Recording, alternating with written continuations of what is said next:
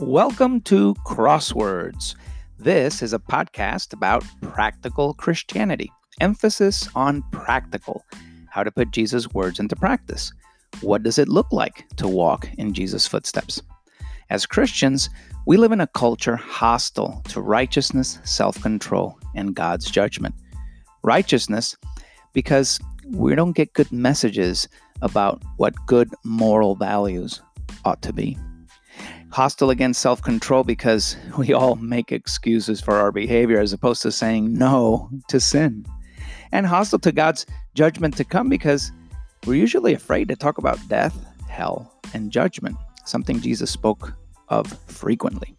So in this podcast, we're going to get your mind and your heart in line with Jesus' words and way, because He is the way, the truth, and the life. He's the only one who can get us out of this world alive. All scriptures quoted will be from the New International Version. You can follow me on Twitter at kingdom_saint. Walk with the Lord and be a blessing.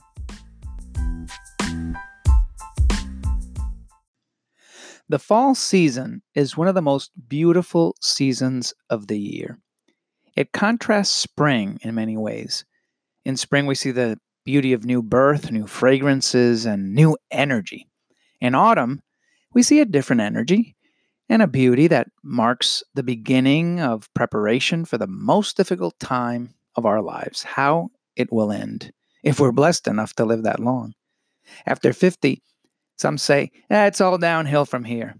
My dad says, no, not at all. Perhaps after 70, people can say that. Well, each person may have a different experience, but remember, there's also a saying that goes, life begins at 40. I've also heard it said, we spend the first 20 years of our life growing, the next 20 maturing, and the next 20 living. I like this saying.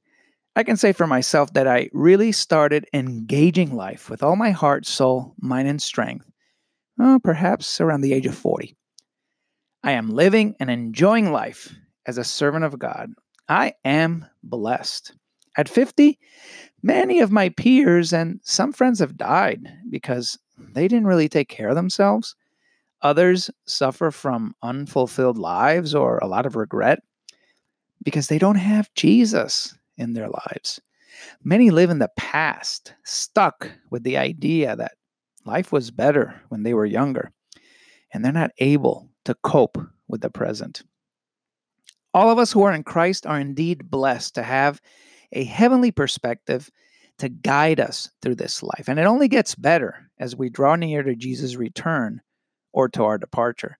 The fall season of our life is one you can thoroughly enjoy in the wisdom and insight God has given you through the years if you build your life on the rock, on Jesus Christ. As we examine the narrative of Jesus' third year, his third year of ministry, when he was around 33, let's see what it looks like to follow him. Only as we abide in his word will we know the truth, and the truth will set us free. Jesus is the bread of life. Understanding the meaning of John 6:35 in light of the narrative of John 6. Let's start in John chapter 6, verse 5 and 6, where it says, when Jesus looked up and saw a great crowd coming toward him, he said to Philip, where shall we buy bread for all these people to eat? He asked this only to test him, for he already had in mind what he was going to do. Jesus saw what was coming.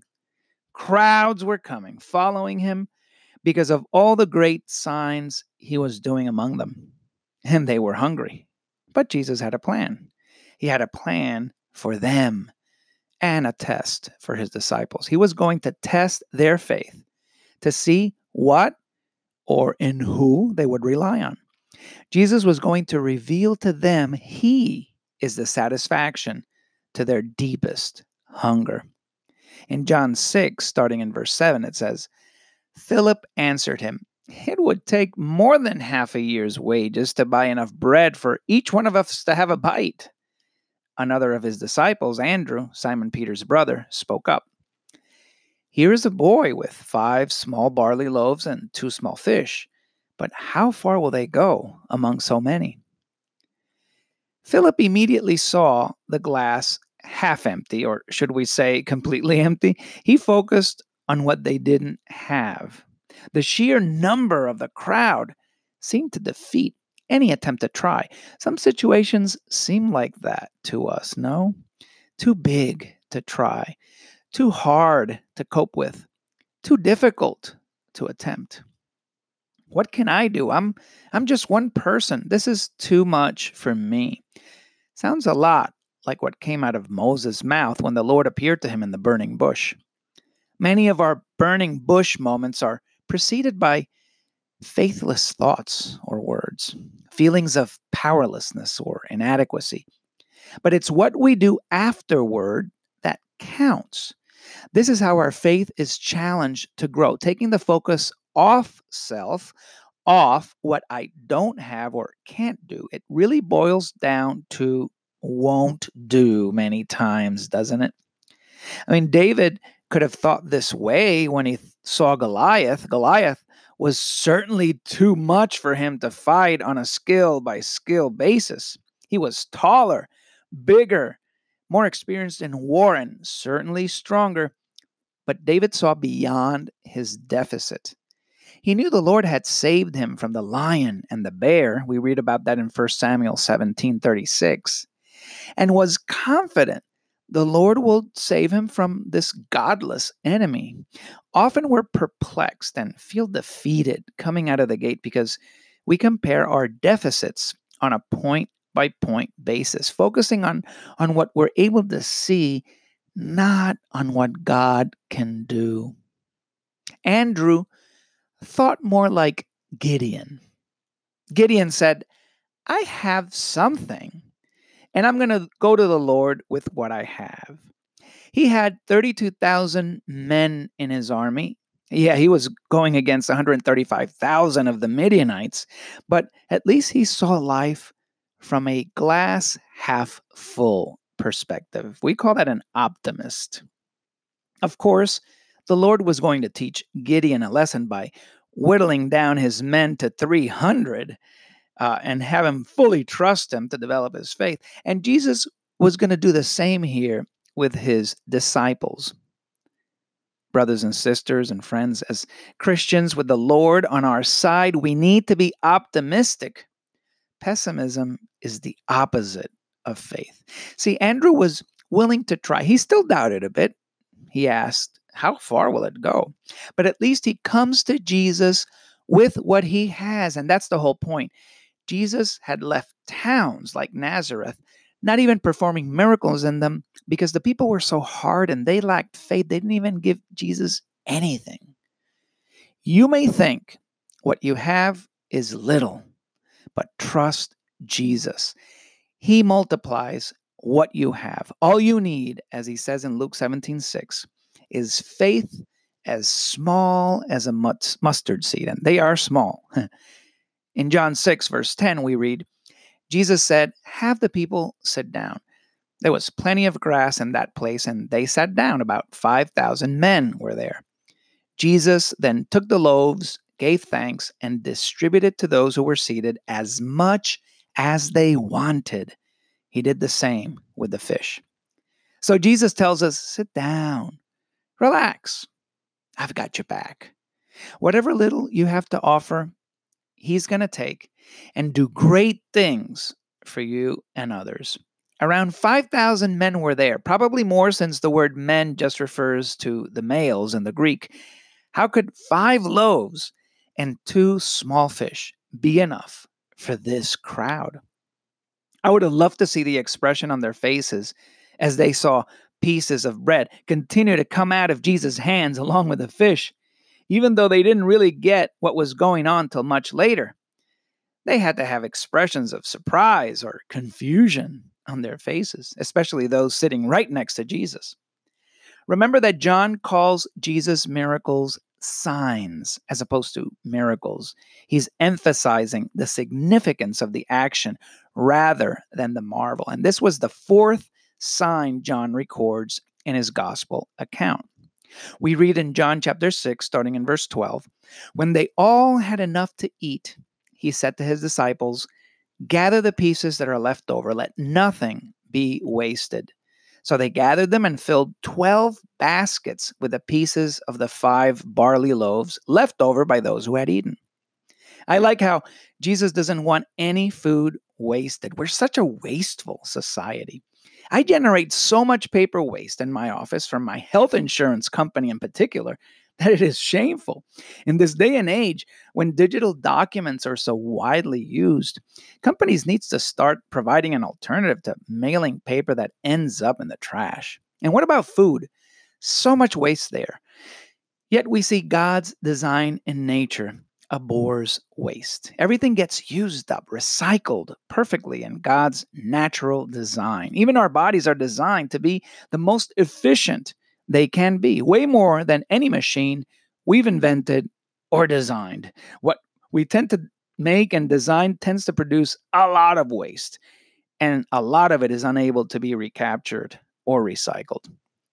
So, what's the significance of this sign anyway, the multiplying of the bread and the fish? Well, further down in the chapter, starting in verse 22, the crowd is looking for Jesus, but not because of this sign, but because they just wanted to have their fill again. They didn't understand the sign. They just thought the sign was meant for them to feed them. They didn't understand the emphasis, the significance of what the sign really means. So Jesus rebukes them for working for themselves as opposed to working for the food that endures. And that's what we read here in John 6:27. He says, don't work for the food that spoils, but for the food that endures to eternal life, which the Son of Man will give you. For on him, God the Father has placed his seal of approval. So Jesus tells them two things here. First of all, he tells them that they were working for themselves, to benefit themselves, and for something that spoils. I mean, these are things that may fill you for a time, but they cannot help you endure unto eternity, not even to endure in this life. We're big on filling up with things that spoil, aren't we? Food, entertainment, sports, our jobs, academia, careers, cars, homes, just things. And don't get me wrong, they serve a purpose, but if you're not careful, you will work for them, driving yourself to an early grave. Or if you're challenged with losing these things, will you give up your faith for them? When we work for food that spoils, we often become the biggest waste producers in our society. Think about that. The US has the reputation to be the biggest waste producer in the world. And when we work for food that spoils, we become the biggest grumblers and complainers, which Jesus noted about them in John 6:43, because we will never be satisfied with the returns of food that spoils. Sometimes we're busy with this work, but it doesn't even serve a purpose in our life. Just because we're doing stuff doesn't mean that stuff is getting done, real stuff. That it's like we're like a hamster spinning on a wheel. Yeah, he's busy and he might get tired and exhausted, but at the end of his run, he got nowhere.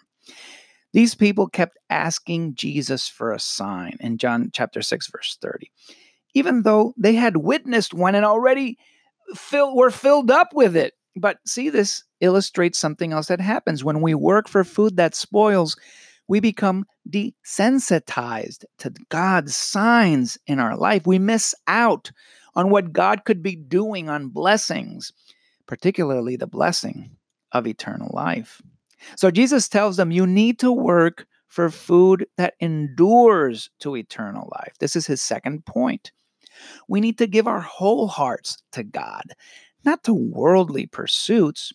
Sometimes you may be devoting more energy to worldly pursuits than to holy and divine pursuits. Compare the amount of time you devote to Bible study or evangelism or your own family, or the amount of time you spend helping your community. Compare all that to the amount of time you spend in school, maybe, or playing games or being entertained, or watching or participating in sports. Is there a big discrepancy? Well, maybe that's why you're angry. Maybe that's why you get so easily angered. Maybe that's why you're grumbling. Maybe that's why you're discouraged. Jesus is the bread from heaven. He is to be our total satisfaction. That's what his sign was pointing to. He's the one we need to seek in all we do. And then we will be so full of him that we will spill over to give others our time, our attention, and our love. Just as the woman of the well wanted to know where to find the living water Jesus was telling her about. Once Jesus spoke of the bread of life, they wanted to know where they could find it too in John 6:43. But as the woman had no idea what Jesus meant, neither did these people. And that's why many turn away from Jesus. That's why many people don't want to study the Bible or go to church. They turn away from spiritual things because they're desensitized by sin and in a state of stupor, asleep at the wheel. And that's what worldly pursuits do to you. They put your spiritual needs to sleep, and you think you're just a carnal person, and you give yourself to your carnal and sensual desires. But once you're dying to self, once you're take Jesus in and he's the one living in you, then all the things you can do with your body not only makes sense because you put them all in a spiritual context, but the Holy Spirit will energize you to work and speak for Jesus. Your overabundance of blessing will spill over to all those you meet and serve.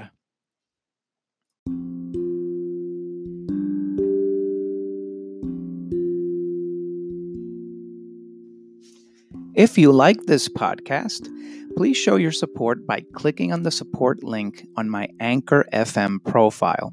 You will find the link listed in the description of the podcast on your favorite podcast app. With your support, I will continue to produce authentic Christian content as the Lord allows me to do.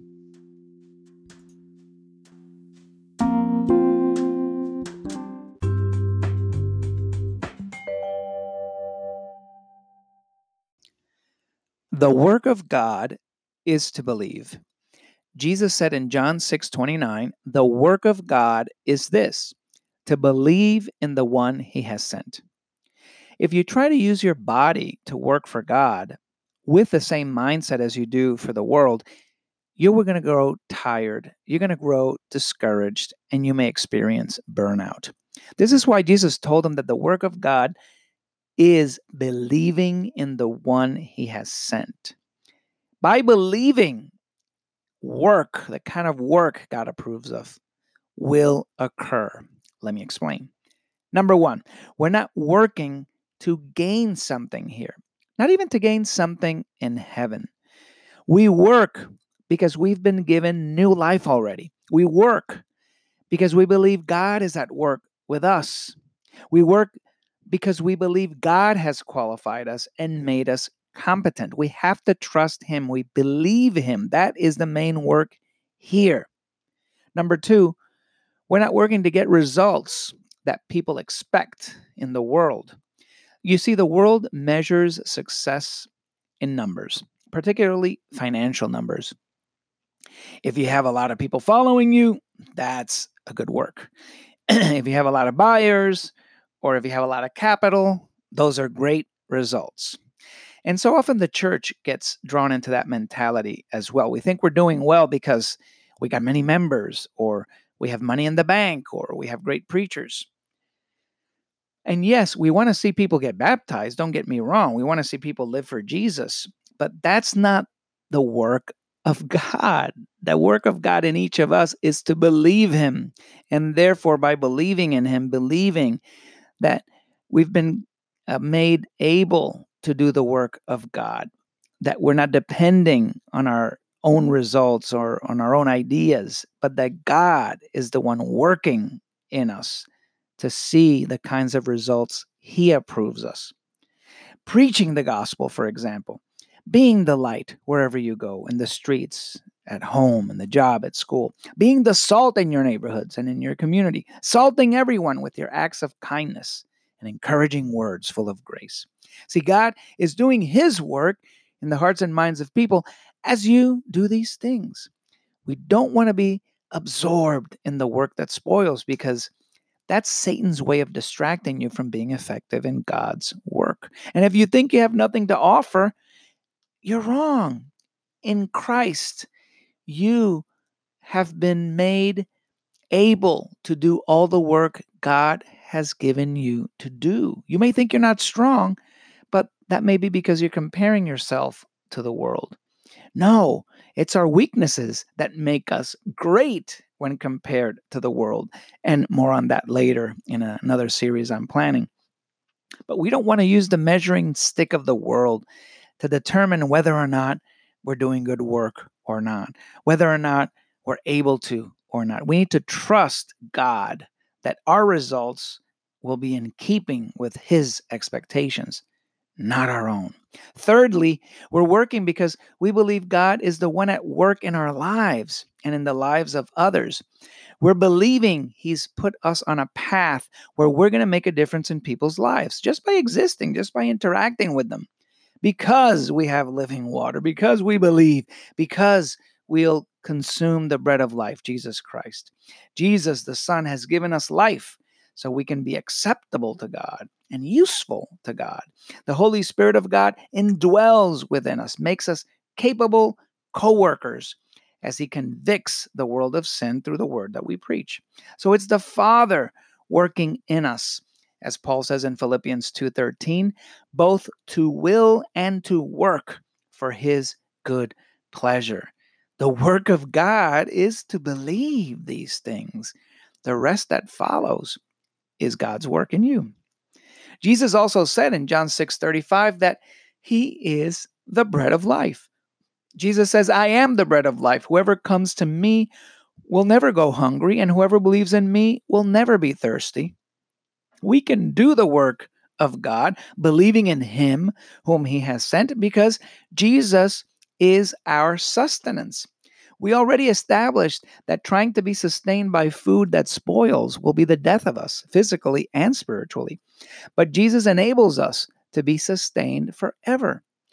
Coming to Jesus will satisfy you thoroughly. You won't ever try to be satisfied by anything from this world once you taste the bread of life. Believing in Jesus will satisfy your innermost thirst. You will have the sobriety and the strength to say no to the flesh when you are full of Jesus. Those who come to Him do the will of the Father because they believe the Father and the Son, as Jesus said in John 6:38 and verse 45. Those who come to Him will be raised on the last day, as Jesus says in John 6:39 and 44.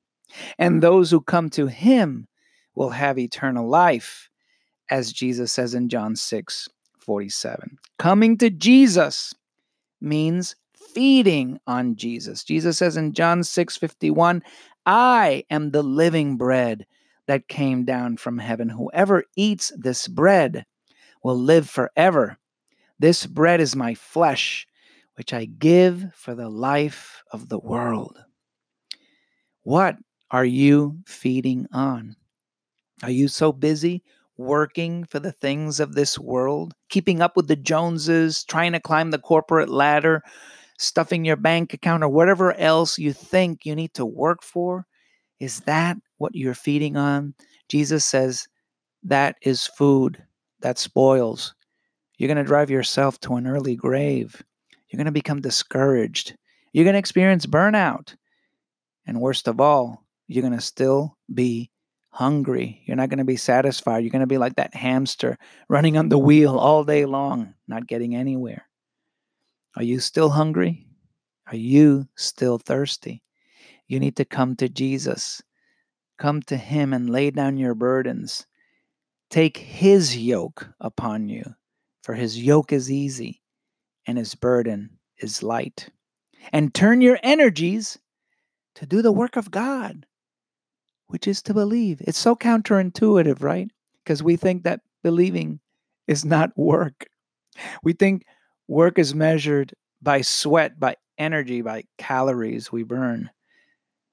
But the real work begins when we believe, believing the words of God, believing why Jesus has come. and feeding on Him. And that's when God's work begins in you.